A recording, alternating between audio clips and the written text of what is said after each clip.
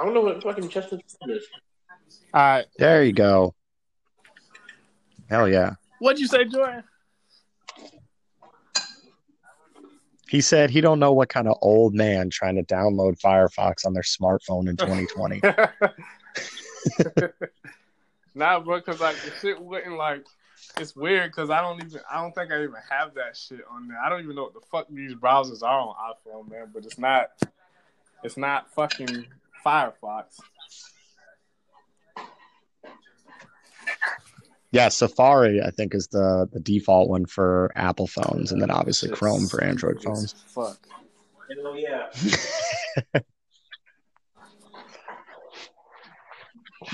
So I guess we'll just we'll jump right in here. So welcome back to another episode of Pile Drivers and Podcasts. Recording this one on 420, Matt Riddle's favorite day of the year, and we're gonna go through the past 3 weeks of NXT. It's been all WrestleMania for a few weeks now on this podcast, and so we're gonna catch up with some of the NXT goings on. This episode is going to go up before our WrestleMania podcast. Some technical difficulties due to deployment just made it so the 2.5 hour podcast that we did record for WrestleMania is completely gone. So we're going to have a creative solution for that sometime in the next week. And everyone will get to hear our thoughts on that. All 4 of our very dedicated Spotify listeners. But I'll kick it off. So we can run chronologically. But Jordan and I were kind of saying just a minute ago, like nothing really remarkable happened on the first outside of that triple threat match. Are we not? Wait, say that again?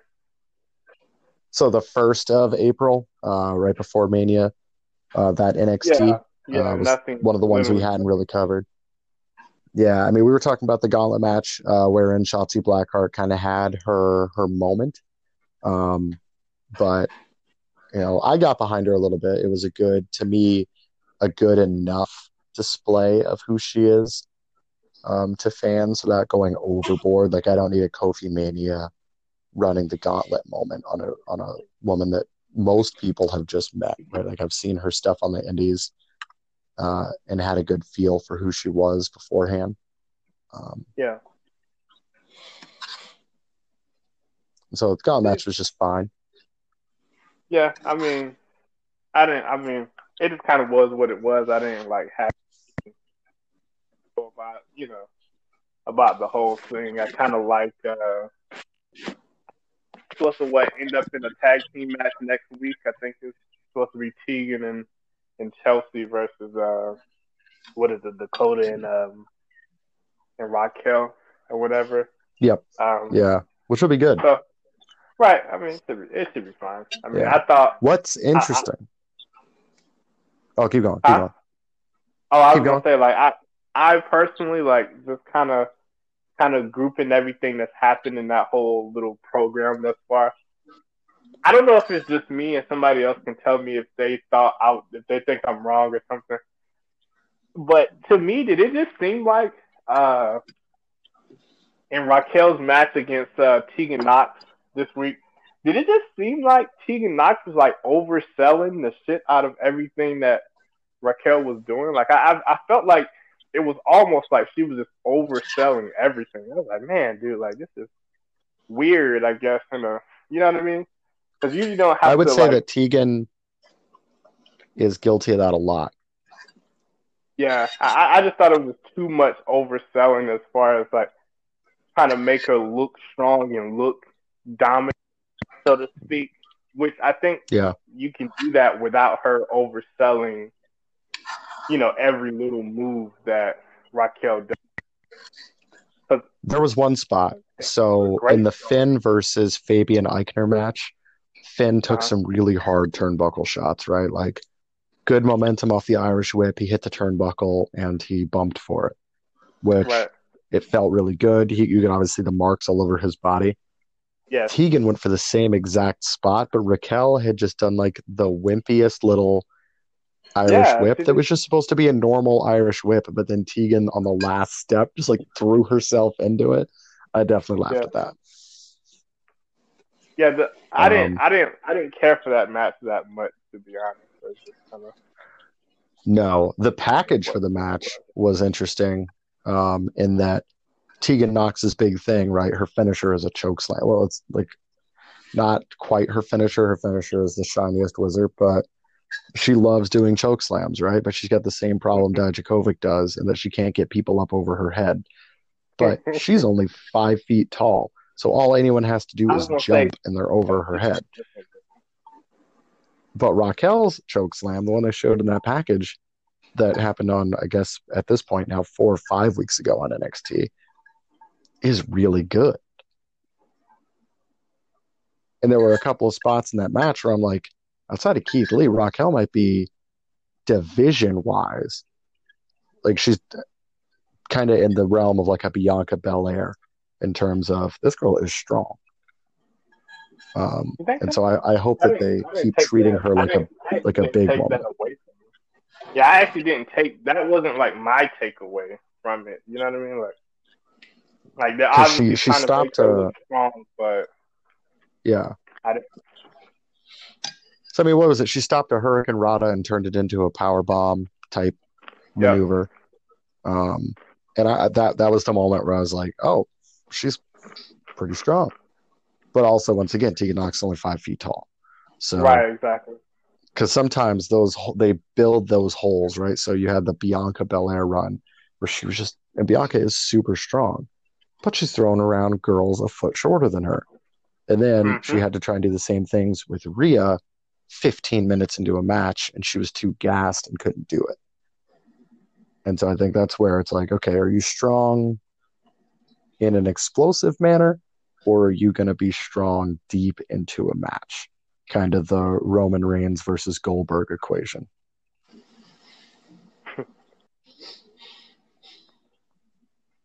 Outside of that, it's really just a triple threat. So I would give you a nod on this one, Jay. I thought Damian Priest looked better than he ever has in that match. Dude, I was about to say the same thing. I watched it last night. I was like,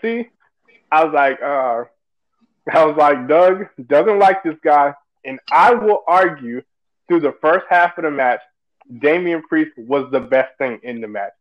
Dude, yep.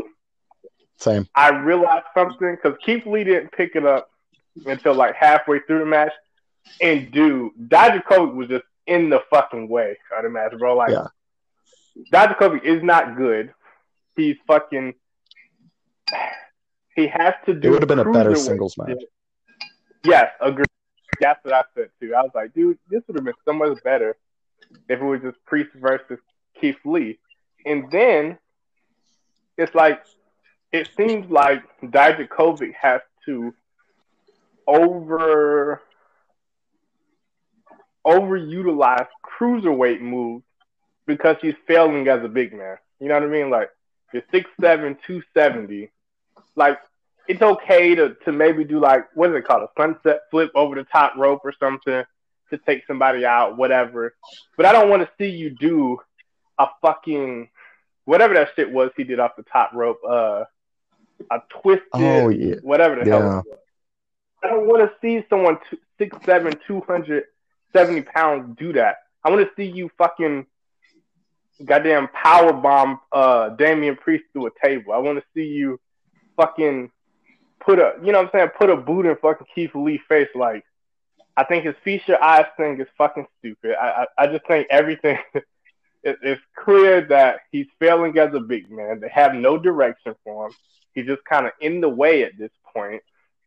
And I would actually like to see them give Damian Priest an opportunity to kind of go into a decent program with Keith Lee and remove Dijakovic out of the picture, period. Same. I have issues with Dijakovic top to bottom. Like, they pushed him as was, but he had what seemed to me a very developmental gimmick. I don't know if his deal is that he's like a wannabe MMA fighter who throws like elbows. When you look at him and Keith Lee side by side, right? Moveset really similar in a lot of ways. The difference is Keith is a is more impressive when he does those typical high flyer maneuvers because of his stature, but he uses his stature better than a lot of other big men who have come and go, right? Like Lars Sullivan, Killian Dane. I would even argue Rusev and Big E don't hold a candle to him as men in the same weight class as big men. But then Dijakovic comes to the ring, and then he does. Do you remember who Giant Gonzalez was? No. Okay, so he was one of Undertaker's like first matches at WrestleMania, but he was like Yao Ming tall, and he wore a Sasquatch onesie that made him look naked. It was ridiculous, but he was super tall, and so he had this thing where he swung both arms almost like he was the Jolly Green Giant, right, up onto the ropes, and then stepped up. It made sense because he was like 7'4". Dijakovic isn't even as tall as Kevin Nash. Like, chill. Stop swinging both arms up and then wrenching yourself up there, just messing up his already fragile-looking shoulders. Like, he is an unimpressive big man in the regards. And so he could focus on what would be considered a light heavyweight style of wrestling, right? There's no reason he couldn't do a better version of Baron Corbin in ring-wise. But instead, he focuses on imitating guys who are bigger than him and smaller than him. And it feels very much like he's focused on being the second coming of a few different people, as opposed to figuring out who Dominik Dijakovic is. I think the best place for him is off television right now. Yeah, while he figures it out. Put him on the Dayton circuit. Let him do some work to figure out the indie circuit. Dominik Dijakovic have main event power, and I can say for sure no. So how do you take it back to the blackboard? Right. I mean, at this point, I don't think you necessarily have a direction for him anyways. You know what I'm saying? Like, he's lost. I mean, he lost clean at TakeOver Portland. Who got pinned? Who got pinned in that triple threat match? I don't even remember. Who got pinned? Who ate the pin? Dijakovic. You said Priest ate the pin? No. Wait, you say it Portland or on the show? No. I'm talking about the triple threat match. Who ate the pin? Dijakovic. Yeah, see, then that's clear cut. Bang, bang. We got to get him out of there. Like, you know what I'm saying? Like, it's just nowhere for him to go from here. At this point, it just doesn't make sense to continue putting him in this feud or this twisted whatever this is that they're doing. Yeah, you know? I was surprised to see Finn and Dream having something together. I'll circle back to Dream later because I got some stuff to say about it. But it made more sense. What was that, Jordan? Are we moving on to the next show? No, this is still regarding Dijakovic and his direction. I'll make it make sense. Because I get that Finn can't wrestle Walter right now. And for whatever reason, Adam's not on TV. And I think the outcome of Finn Dream is going to be that Adam interrupts, right?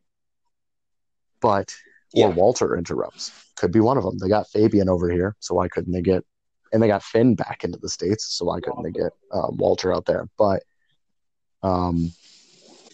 if you wanted to push Dream legitimately, right, to challenge Adam Cole's claim that he's not a real contender, why not have him go over Dijakovic? They could put on a decent match for two people who could really use some singles in-ring work right now just to keep them in front of people. Don't like it. And have Dream go over. I think it would have been fine. It wouldn't have hurt Dijakovic, and it would have shifted Dijakovic away from Keith Lee. Because now he's just being overshadowed by him at every turn. But like I'm still failing like to understand like you said Dijakovic doesn't lose anything. Is that what you said? If he went in a match, had a good match with Dream, and then lost, he doesn't necessarily lose any. He doesn't go further back than he is now. He's already at the bottom of the Right. I was gonna say his stock is already low. That's why I don't think it makes sense to legitimize Dream.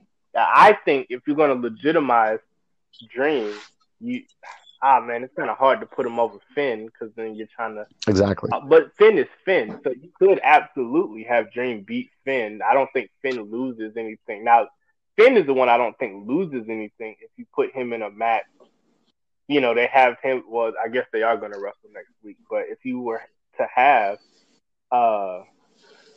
Velveteen go over Finn, whether that be clean or not clean, I think that's what legitimizes him as a challenger for Adam Cole in the NXT title. Is what I think the matches will either be interrupted wholesale or that it will be a distraction finish. Because Finn's only lost one match since coming back to NXT, and it was to Adam Cole, and it was thanks to the distraction from Johnny. So, yeah, and that didn't slow him down at all. So, yeah, I could see Walter interrupting, or Imperium in general interrupting, or the other two. Yeah. The two that were there this week. Yeah, because if we're doing this, Finn has to take down everyone in this weird Fourth Reich that they're building to get to Walter. It makes sense that he needs to go after Marcel Bartel because they haven't gone one-on-one, and that would be a great match if they did. So I could see Fabian Eichner distracts the ref, Marcel Bartel does something to Finn, Velveteen Dream picks up the win and gets out of there. So we'll see. That could be good, but you're absolutely right. But I think Dominic versus Dream would be fine because they have at least showcased Dominic as a legitimate competitor. Even if he doesn't have any stock in a championship field right now, it still probably would have been fine. But I agree that I would much rather see a singles thing with Priest and Lee than Dijakovic again. At least it's something interesting and different. I have some of the same problems with Priest that I have with Dijakovic, but at least Priest has figured out where he's trying to go character-wise a little better than Dijakovic, but I was very impressed. I was kind of upset because I was like, dang it, I just spent 2 episodes talking crap about Damian Priest, and now I'm going to have to eat crow if he starts being good.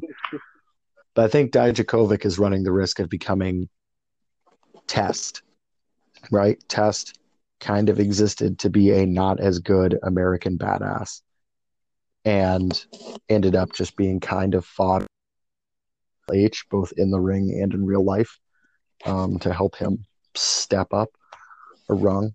And I think that's kind of where Dijakovic's going to end up being. So bad either.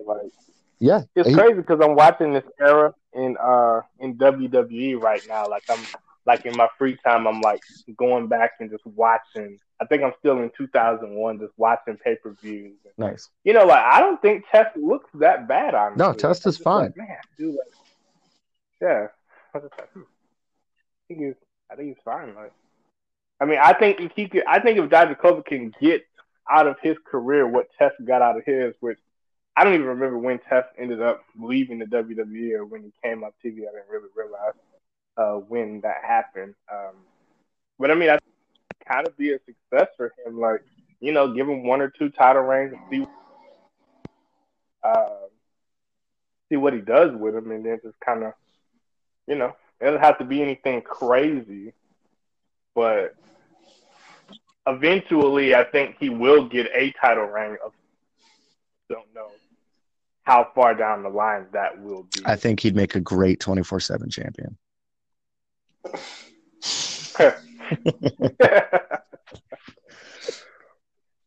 Take the belt on Rob. Just give me a SummerSlam Dominic Dijakovic versus Rob Gronkowski feud. I'd be fine with that.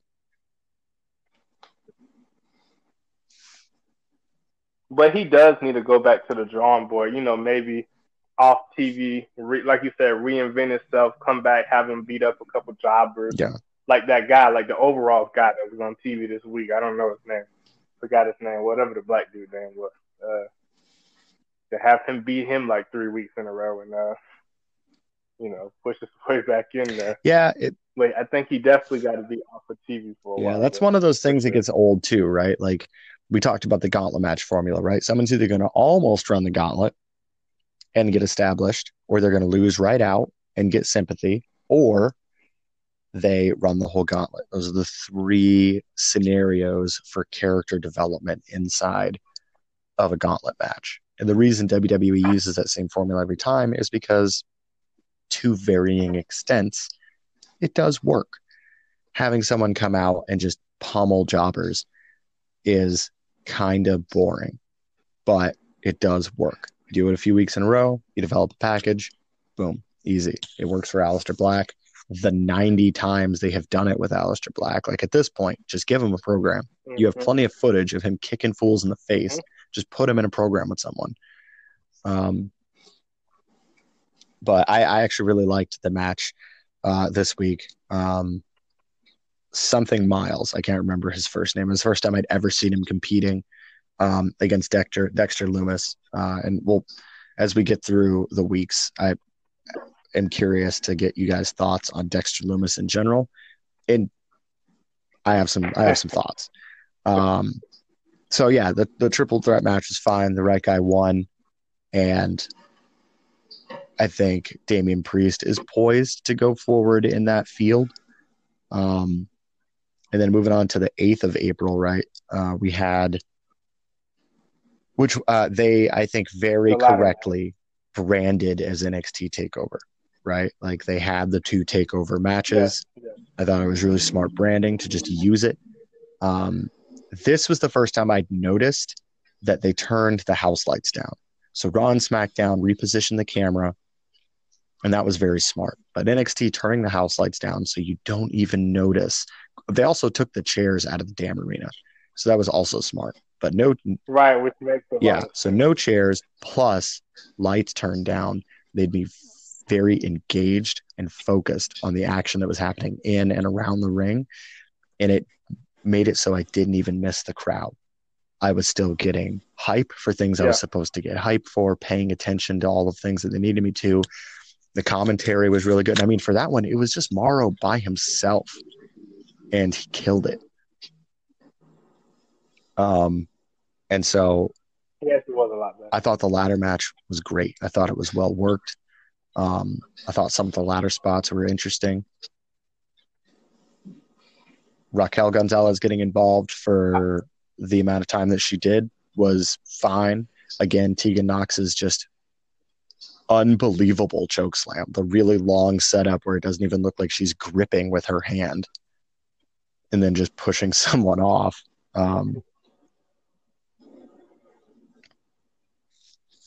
Also, because I thought, but didn't she have the help of somebody else? Mia Yim, Yim or somebody. Yeah, she had Mia Yim's help. Yeah, got up there. Put her through a table or some bullshit. But I helped her. Yeah, I get it pushes their thing forward, but like it didn't feel like Mia Yim needed the help, and it didn't feel like Tegan Knox gave her much help. Nope. Right. Yeah. So that part was just weird and dumb. There were some like ladder pacing moments, but that happens in every ladder match, right? Like where somebody's got to fine not being able to climb the ladder. People in general have been more conscious of it and better at it. But EO at one point just stood on the ladder. The moment. I'll ask this to both of you guys. My bad to cut you. Do we feel like the right person won? Was EO to you guys the most sensible booking choice?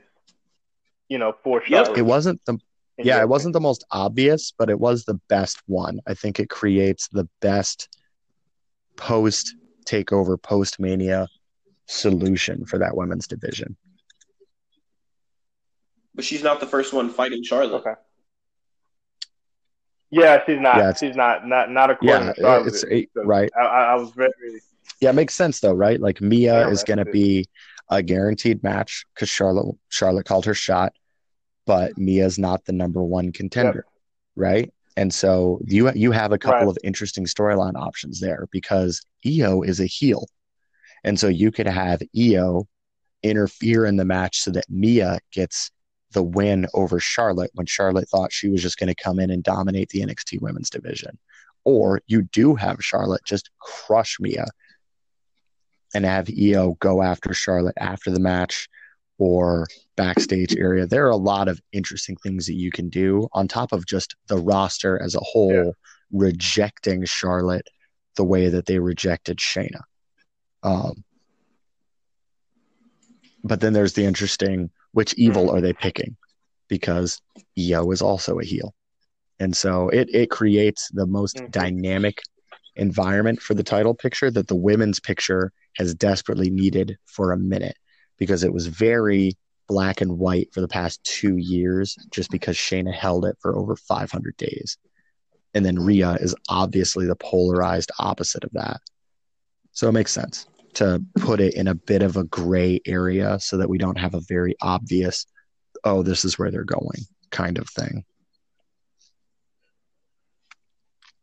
I kind of like it. I definitely kind of like it. I personally just like Charlotte being the NXT Women's Champion down there. I like it. I kind of like the angle, like that they're kind of like you kind of see what she's like looking at, like, oh, I'm the past, the present, the future of this business. Period. You know, I kind of like that angle. That promo was I good. do believe that eventually, right? It was, and I liked it a lot. I believe that eventually Rhea does get her WrestleMania rematch with Charlotte. Whether she goes over and wins, I don't know. I'm almost guessing that while they did legitimize Rhea at WrestleMania, that she could possibly beat Charlotte clean. I don't believe that whenever Charlotte does drop the belt, I don't believe it'll be clean. I believe it'll be some. All right. So we're back. So Jay, you were talking about them establishing Rhea as a legitimate competitor and, you know, the possibility of her taking the belt from Charlotte down the line. Yeah, I just think the way I see it, I don't know that anyone's going to beat her clean in NXT unless you really, really build somebody.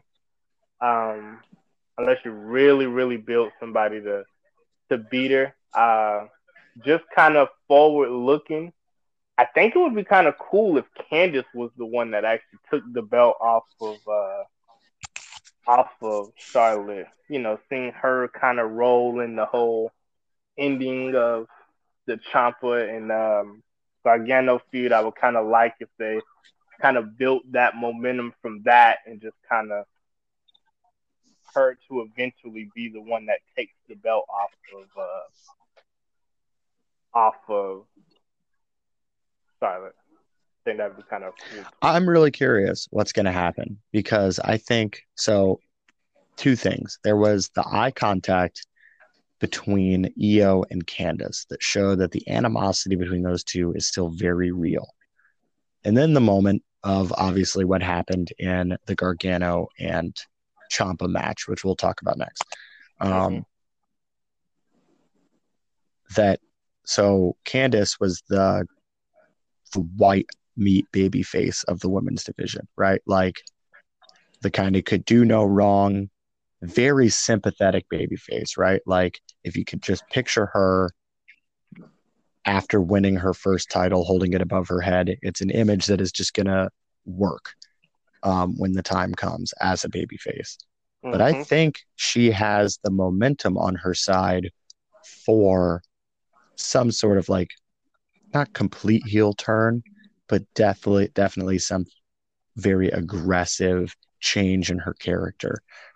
Because we've seen her do some underhanded stuff before and it not provoke that, right? Like helping Tegan Nox cheat to get a victory over Dakota Kai. Right. Or because she actually interferes in matches all the time, way more than I've ever seen a babyface do. But so I'm curious to see where that's going to go. Very like self-righteous like type of way, like yes, standing up for the common good type of way. What we saw her do in the Gargano Ciampa match actually was kind of refreshing because it allowed her to actually, for the first time, really kind of get her hands dirty, and I actually kind of enjoyed to kind of change, you know. Me too. Well, let's just jump right into it. First off, the Ciampa versus Gargano match was the best in their series, in my opinion, and the best match of all of WrestleMania week. I thought about that before we move forward. I don't think I thought it was the best. I think Last Man Standing was their best match personally. I think that was at Takeover Brooklyn 4, if I'm not mistaken. I think that match might have been my favorite. I think. Of the camera work and the setup for the match made it stand out to me. There's only one thing about it I did.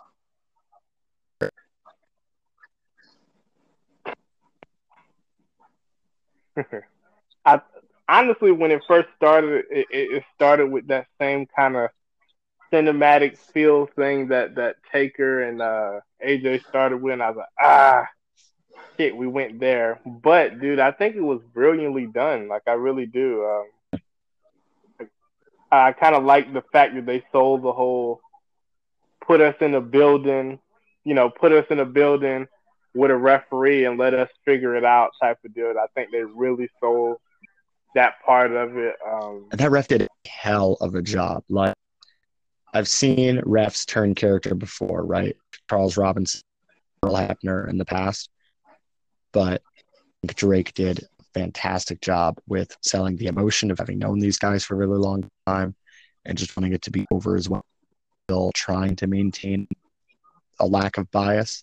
So, shout out to the ref. I mean, I did actually really like. I think it was at one point he told he's like, you've already beat the hell out of my side. I was like, look at the referee, man. I was like, I kind of like this. I was like, look at this. You guys have known each other forever. Stop. Yeah, it was actually very brilliant at every turn. And I think it told a story throughout the throughout the confines of the match. It told a story because you saw snippets of every one of their matches that they had been through up until that point. There was I don't know what you call it, like pieces of those matches in, you know what I'm saying, in that one match. And I really liked it. Not only their own matches, but so I noticed during Edge and Randy, obviously, and Gargano, their match with the whole wrestling backstage and the performance center thing, but then them getting on the same production truck that WrestleMania to fight, I thought was funny. Right. Jordan, you say what? Oh, I thought I cut you off for a second there. Nope. But yeah, I liked the ripping up the mat. Yep.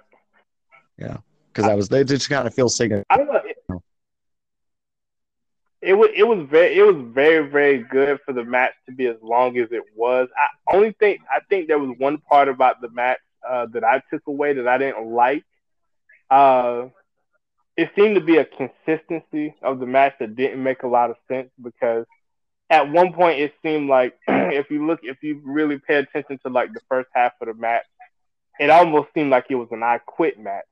But then the decision ended up being a 3-count fall. You know what I mean? Like I was just like, I'm not understanding like what the subjective, how do you win what's the stipulation of winning? Because, it was at points of the match where, he's asking Gargano, he's asking Ciampa, like, do you want to continue? Do you want to continue? And it's like, okay, wait a minute. Like, is this an I quit match? Like, is that what's going on here? Or is this just like fight to the finish? Or is this like what's going on here?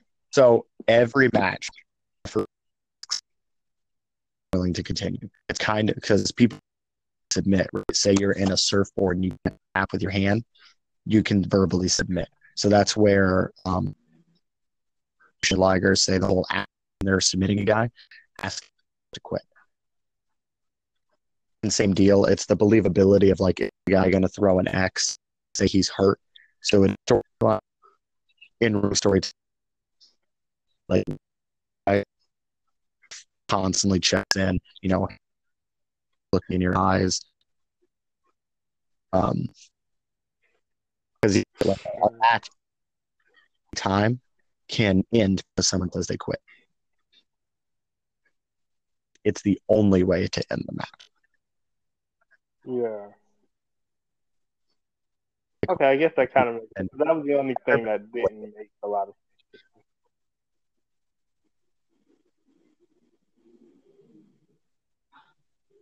At least not the way that it did, right? Like, I think there was when he was saying he was sorry and was ready to go. If it had been an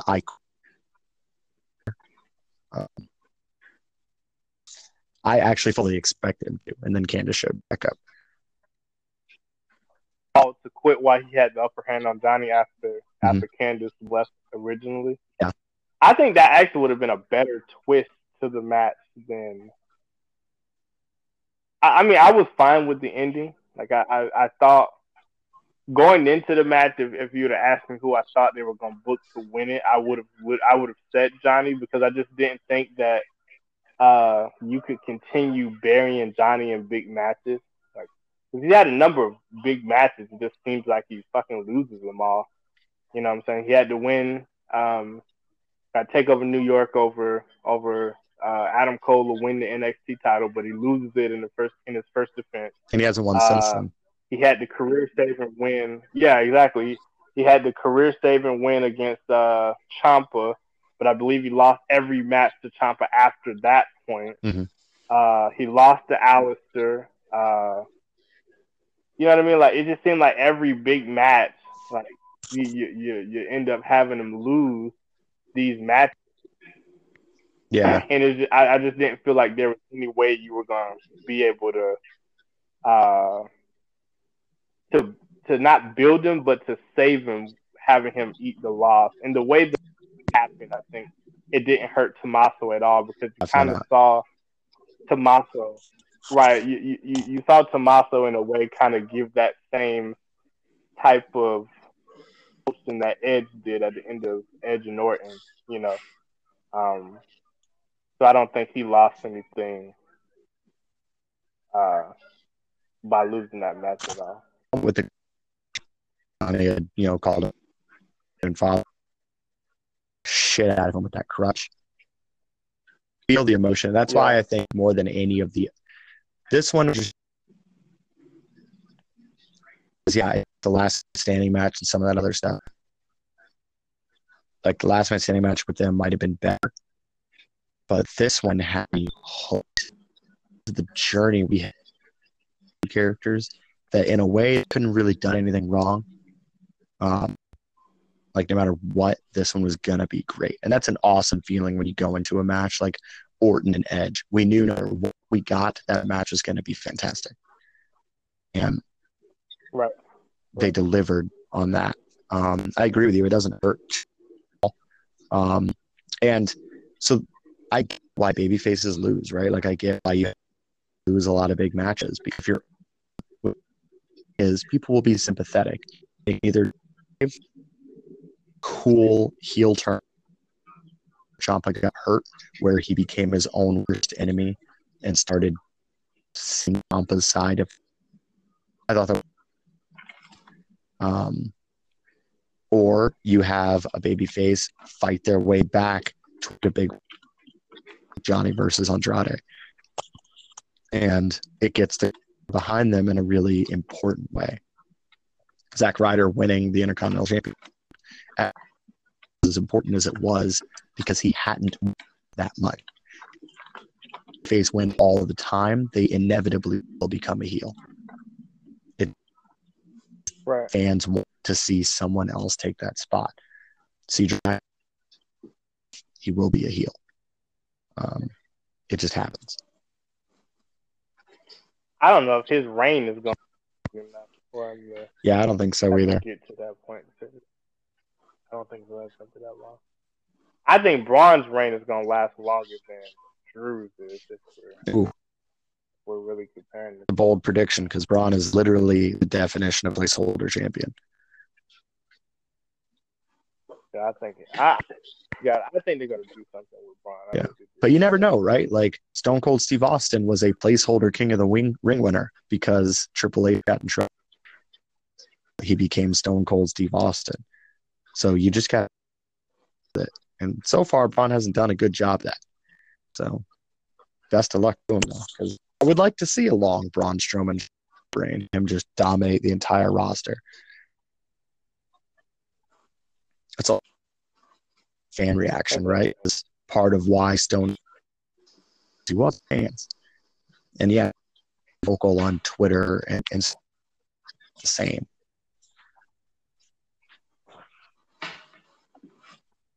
True. I think Finn calling out Walter to move on from not Candace and Johnny, but yeah, I guess Candace, Johnny, and Tommaso, and that's anyway saved rounds on that one. No, I think it's just gonna be interesting, I guess, because now I'm just kind of interested to see what you do with Johnny now. I think we kind of see with Tommaso, and I think all roads for Tommaso leads back to the NXT.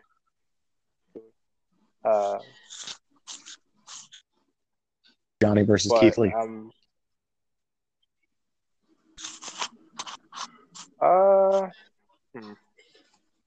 I don't know. Johnny versus Keith Lee. It might can work.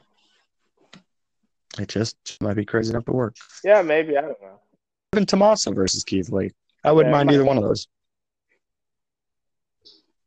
But do we think, because I don't think Tommaso works there, because like you get to a situation where like Tommaso never lost his championship. Adam Cole never beat him clean. So I don't know why you move him back. You move him back in that back to the North America title picture to have him jump people who have kind of climbed that ladder. So NXT, you know what I mean? Well, really, it's only Damian Priest. NXT's done a good job of making it a division, just a different division. The North American Championship has headlined more NXTs than the NXT Championship since it became a thing, or at least since they've gone live on US.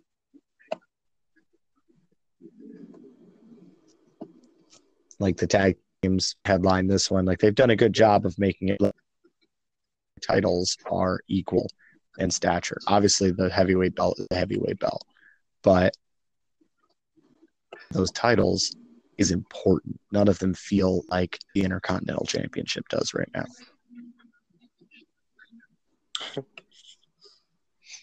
But you're right. He never did lose the title. I just wonder what you got to do to those five belts.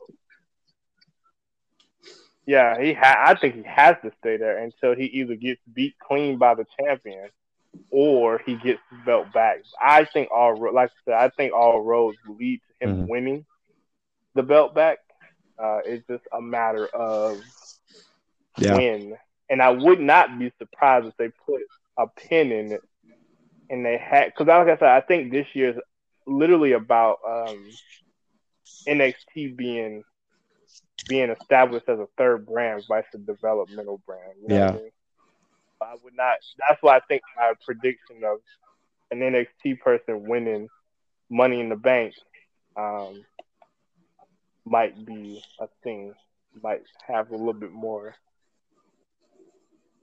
Either that or having the winner of Money in the Bank cash in on Adam Cole is, I think, what my actual prediction is. That would be kind of cool. And I think that all kind of rolled into the. It would be kind of if it happened, just because we just saw Charlotte do the same thing, and they have plenty of people in NXT chopping at the bit to get at Adam Cole that they could use. But they could do something interesting and smart with it. I'm curious to see if NXT has any Money in the Bank qualifying matches, which I guess it's maybe too late. And Money in the Bank's in 2 weeks, and they already filmed it.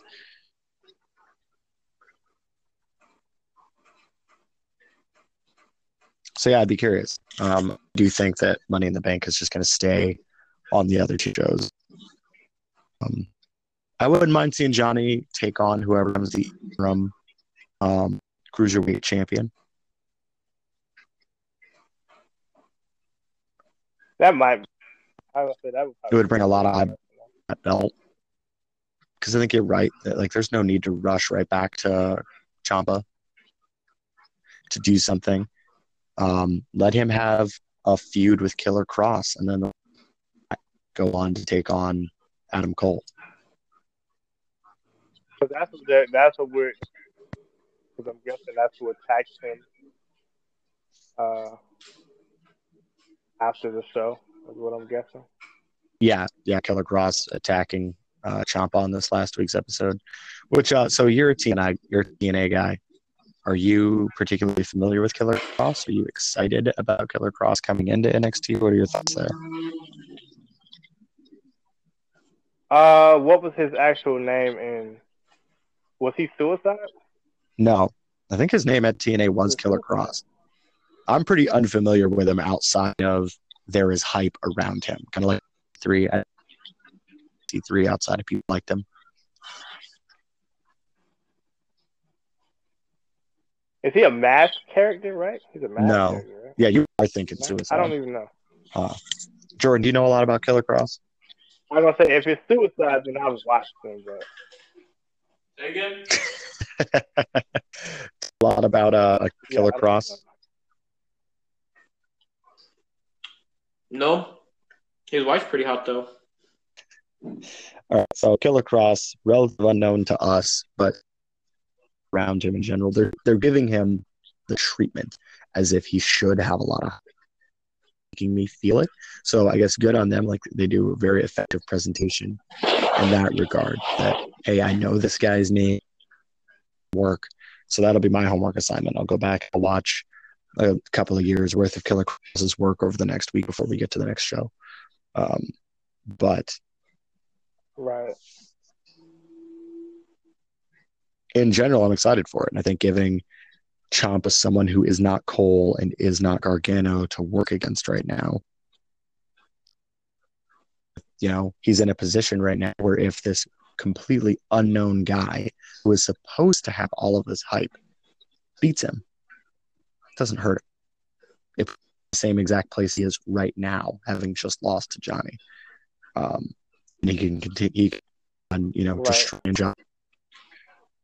Even take he needs, because with the neck, yeah, he can wrestle. But wrestling full time when he doesn't need to isn't necessarily the best for the one for identified by many as the future of the company. So,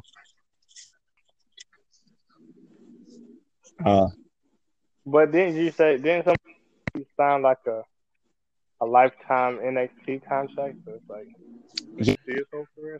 Did, but I mean, this stuff changes all the time, and there's no one's actually seen the paperwork for that, so who knows? That could just be a storyline thing. I did notice something. So you were talking about developmental brand versus third brand. Love that NXT still has developmental matches, right? But do something really cool with it. So, do you know what event is? Main event. Yeah, so those are called dark matches. Yeah. AEW has dark matches as well that they put on. Some of their dark matches are really good. Some of the good matches on main event are really good. House show matches are really good. Instead of making a whole separate show out of it, what NXT is doing is it too far because sometimes it happens to promos too. But developmental matches just don't go into the Hulu cut. So their slot on Hulu is still for an hour. And so they give us the main event matches. And then in cases like last week where they're long, you just don't get Charlotte's promo, which is why they ran it 2 weeks in a row, or Finn's promo on Walter, both of which were good. But when you watch the WWE Network version of the show, well over an hour and a half, middle matches, you get to see people like Dexter Lumis, and you get to see some of the undercard women's matches that you normally wouldn't get to see on the Hulu cut. And so for anyone who misses that side of NXT, who does like the developmental portion, like I very much, watching WWE on network, still worth the $9.99. They were outside of all that stuff. Like NXT was the draw for me for the network. Otherwise, I just make a new damn email every month and get a month for free.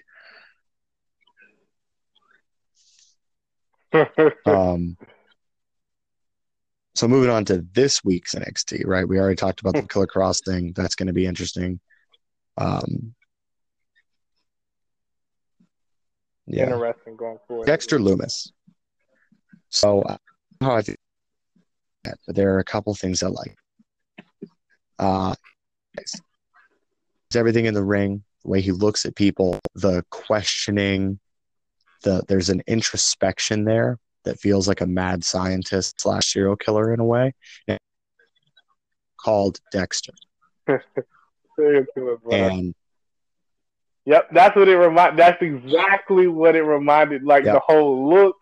That, you know what? You hit it right on the head with that one, because that's exactly what I thought when I first saw him with the gloves and the khaki pants. I was like, dude, this literally looks like Dexter, dude. Like this is what this is like. And me and Jordan actually went back and forth in the chat last night because I brought it up. I was like, man, but tell me how you feel, because Jordan already. I wanted to rehash and hear it as well, but to me, it feels like he kind of has the beginning feel around him, like the Fiend did, like this misunderstood, this. I don't want to say superhuman because that's the word I used last night, but like not really superhuman, but just kind of this misunderstood, like this. Like I don't think the character is the same, but I feel that aura. Say superhuman. You know what I mean? That kind of the for what reason? So there were two actually.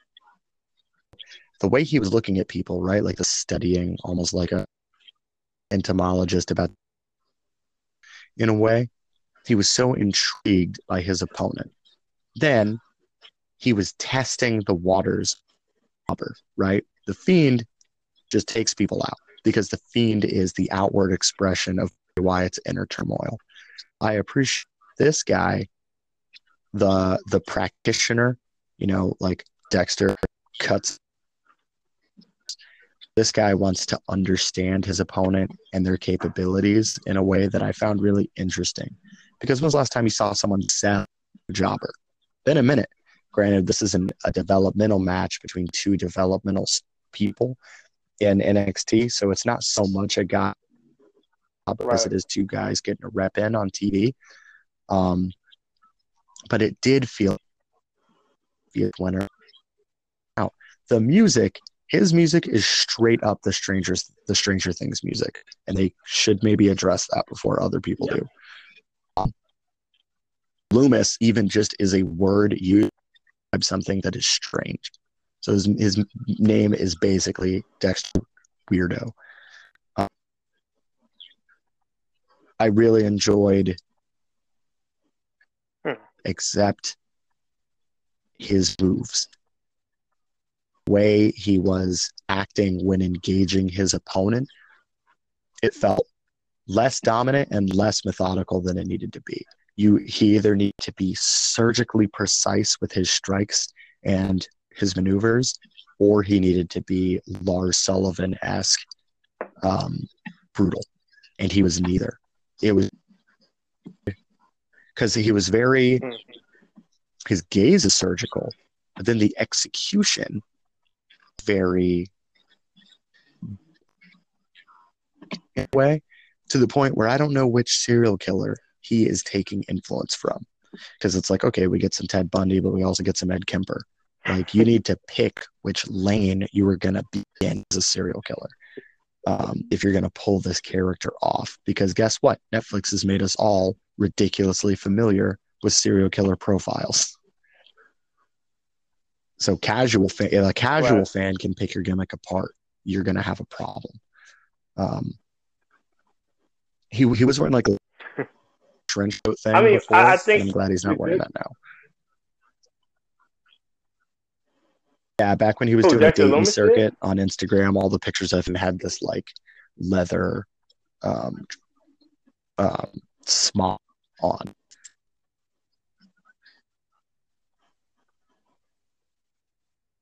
almost like an apron. Chainsaw Massacre, so I kind of get why. But it just doesn't fit whatever this version of the character is, right? Like if you're going to wear that and carry people out in body bags, sure. That doesn't seem to be what he's doing. That'd be interesting. That'd be an interesting gimmick. I would actually enjoy that being on TV.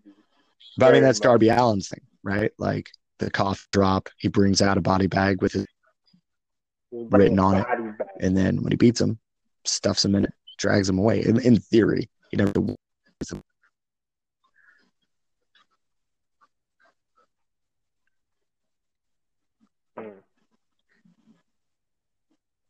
But what I will say is at least let's give Dexter at least. I think he has time to kind of clean up the small, you know what I'm saying, the small details that you alluded to. With his for sure. Character, you know what I mean? I think he has time. I don't think they're gonna push him anytime soon. I would be looking at maybe next year sometime, honestly, before they really even do anything. Yeah, I wouldn't be surprised if we saw him in a small role on actual TV because he didn't, he was on, and that's the weird thing, right? What's on the WWE network is what's actually on. And then it's just if they go over their hour and a half time slot is stuff on the other end. So he was on TV. He has a win on TV. The match was fine. It wasn't anything spectacular by any means from either of the guys. But the character stuff, and then to have him appear again during the tag team match at the end with the Disputed Era. It makes me think he is studying and targeting one of those individuals. I could see Roderick Strong, since Matt Riddle already has a giant target on his back. But who knows? Either way, I think that's going to be good.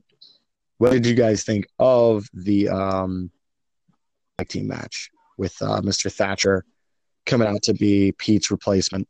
I didn't think. I mean, I didn't Same think he was that here. good. I thought he was sloppy. I thought the belly-to-belly suplexes were the worst I have seen. Yeah. Terrible.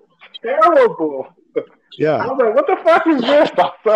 I said, what is this? I had to stop and after he did the first one, I had to stop and rewind Hulu because I was like, wait, what the fuck was that? I was like, wait, let me go back and look and see what this was. Yeah. And it was what I thought it was. I thought it was an accident. Terrible, dude. Yeah, I thought it was an accident the first time around. And then I was like, okay, maybe it was an accident. And then to make it look like it was on purpose. But like everything. Like even the way he got into the Fujiwara armbar that he did at the end, it was like, you were not technically sound, man. Like they need to either change how they talk about you on commentary, or you need to lean into being this Oni Lorcan-esque high energy bare knuckle brawler.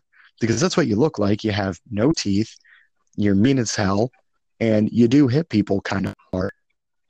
But they're talking about an expert with 50 experience, you're a precision submission expert, and you're just fumbling all over the fucking place. I could not believe when they told me the person that was coming out. I was like, oh, cool.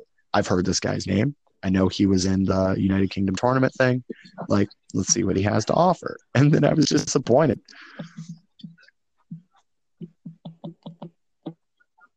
Right, because and then the reaction, like, I didn't necessarily, because like you said, like they stole it the way when they announced him, they stole it like, oh man, it's Timothy Thatcher. I'm like, okay, first off, who? Yeah, like, I don't know who this motherfucker is. Who is this?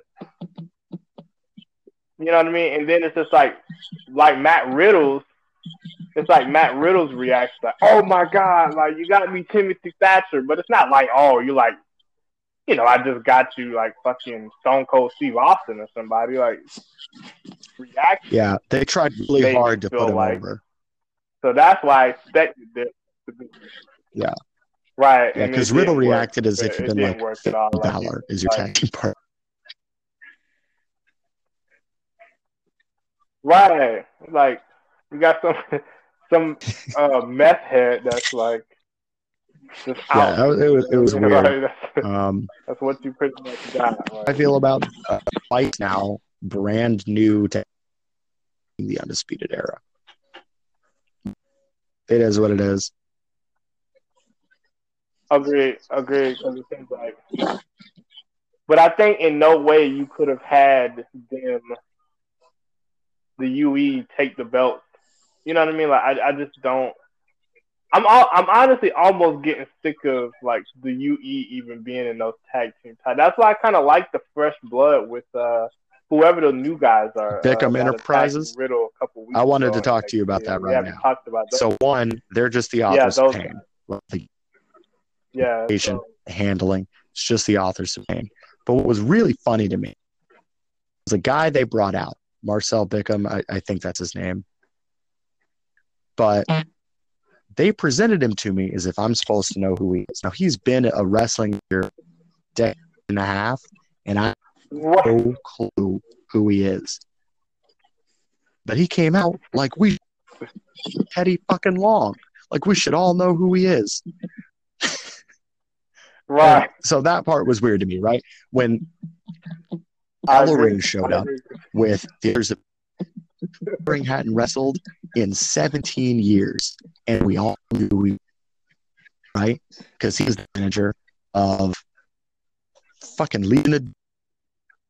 We know who Paul Ellering is, one of the guys who created the War Games. I don't know who the fuck Bickham Enterprises is, and talk about a tag team. Did the same people who came up with the Viking Experience come up with that one? His mic stuff is fine, but so you will know this very well. You'll be intimate with this. Right. So I think he's gone. Do you remember Deontay's to this day interview?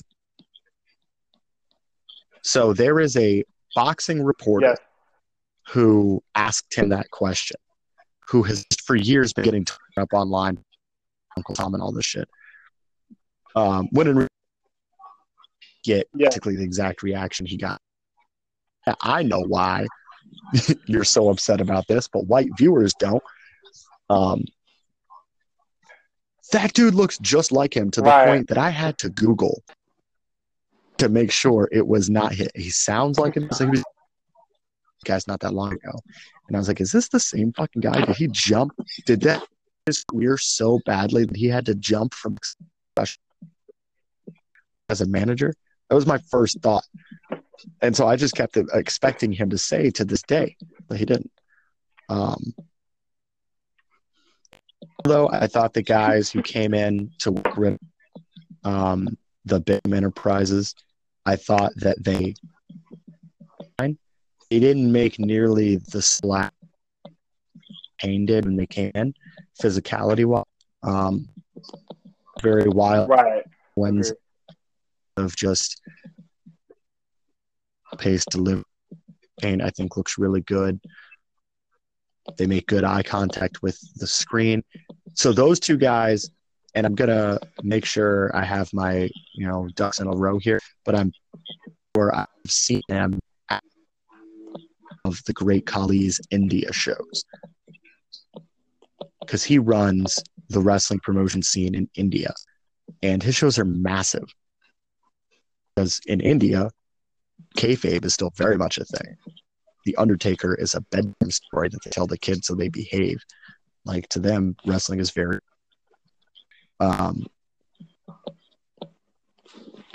Khali is a massive, like, icon there. Indian wrestler, a TV debut in America, they're an instant massive ratings boost. Numbers, network subscriptions, like Hall got the belt when he got the belt. WWE had just got a TV deal and made that there is a demand for the NXT product in India, and the presence of these two guys who don't feel like they're just, what's that fucking guy, Monsoon or for Saudi Arabia? Yeah. it Oh, doesn't feel like another Mansoor, Mansoor. It feels like they took this opportunity very seriously. And, No, he doesn't. their track record with Indian wrestlers is really good. And using it in a respectful way has been really good. I thought modern day Maharaja worked so well for Jinder Mahal. I actually liked his title reign with Randy Orton. I liked stuff with AJ Styles. I enjoyed his heel work. I was never a huge fan, but I'm a one. Just in general, WWE handling of. I'm kind of rambling, to be honest. But I think they present interesting, and I'm always excited to see the tag team division get deeper. Have they even? They had the in-ring debuts, right? I don't know. I don't think so. Have they? Have they had the in-ring debuts? Who? Worked a match yet? I don't think so. Yeah, they fought Everrise. I don't know. Oh, okay. Who? What are they called? They're called like Indu Bickham Shear? Enterprises. The tag team we're talking about. They have them listed as Indu Shear. Because on commentary they keep calling them Bickham Enterprises, which makes me think he's going to and pull more and more people under.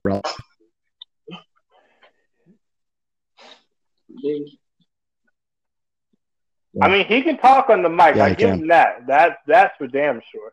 He can talk on the mic. So I'm like, they had okay, a I'm match fine on with the Gargano Ciampa NXT episode. Huh, I don't know how I missed that. Okay. Because you were just like everybody else in the country waiting on fucking Ciampa Gargano. I'm pretty sure I skipped over that. You know what? Yeah, because I was catching up from WrestleMania. Like they had a cruiser.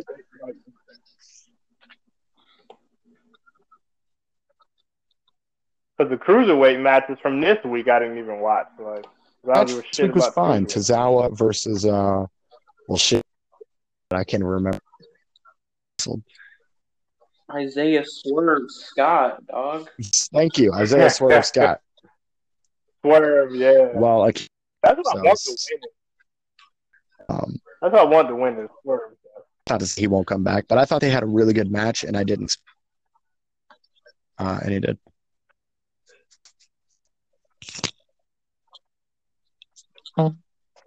I do kind of like how they're doing the tournament. Do they do all the tournaments like that? The kind of round robin. No, this is the first one they've done that way. Type of tournament. I kind of like that if they don't do that. I think that's a very interesting. Yeah, I'm curious to see how it is. Obviously, in this situation, because I cut the news update the other day, but obviously several people let go from the WWE, or at least far-reaching, of which being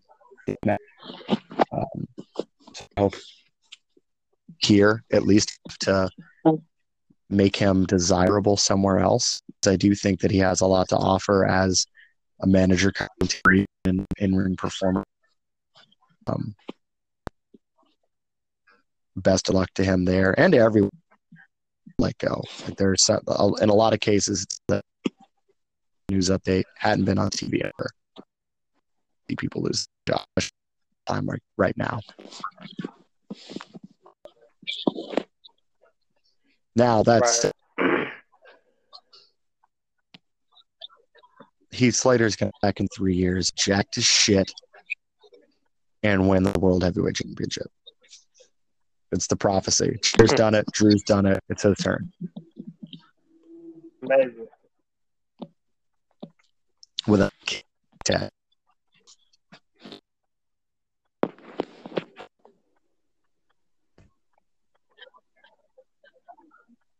I'll say, do we have anything else to touch on there? I don't for NXT. Some small touches on AEW, maybe. Jordan, do you have anything else for NXT? No, go ahead, because I don't watch. You don't watch AEW, man. The I Rock don't even watches watch. AEW.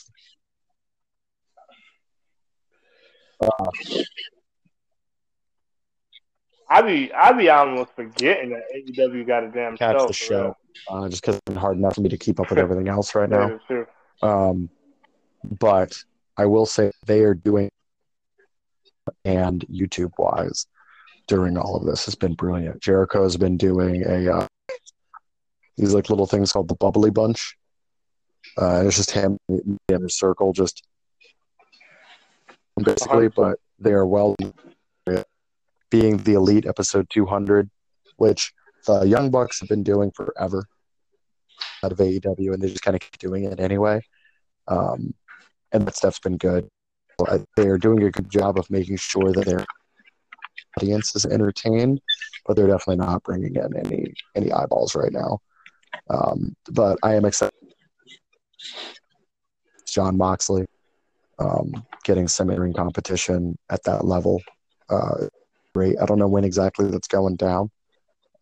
They had some cancellations as well, obviously, because of the pandemic.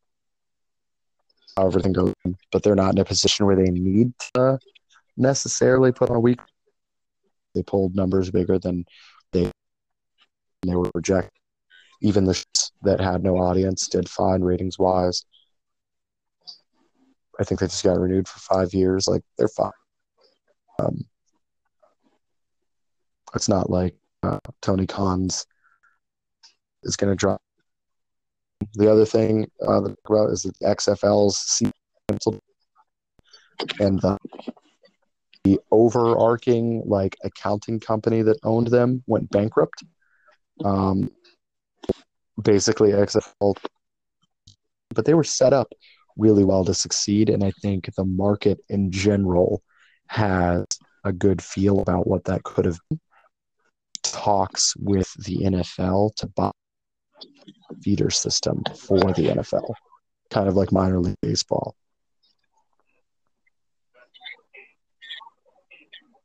Yeah, I mean, I think before they started that whole thing, they felt like that was the only way it was going to succeed anyway. It was as like a feeder system, and I think it would have been fine like the first couple years on its own. But I think eventually you would have got to this point anyway. It just sucks that this pandemic happened where we are, and it kind of happened a lot faster than what we thought. You know what I mean? So I think they were going to need the NFL at one point or another to be able to back the consistent funding for it. Honestly, so. But that kind of wraps everything up. We'll get back together here soon, and we'll talk about these developments on Raw, SmackDown, and hopefully by then we'll get some who have been released or going. I know Carl Anderson made a hint on social media that he was going back to New Japan. But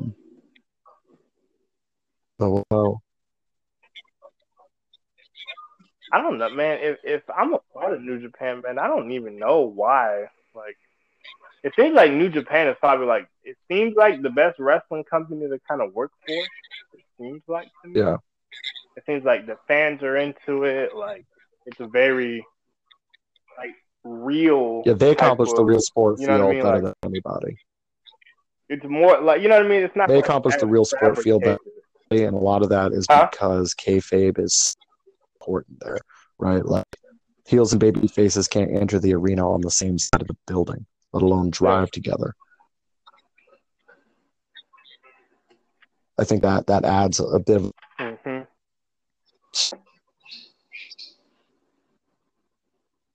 in stuff.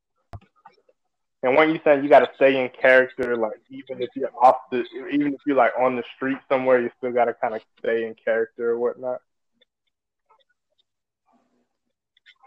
I feel like somebody was telling me that about like your New Japan gimmicks. Like, it's not like, oh, I'm Jay outside the ring, but I don't know, Goldust in the ring. Like, I have to be Goldust everywhere I'm at in Japan type of deal. Like, and if that's the case, like, I think that's very brilliant. If that's the case, I don't know that it is or not.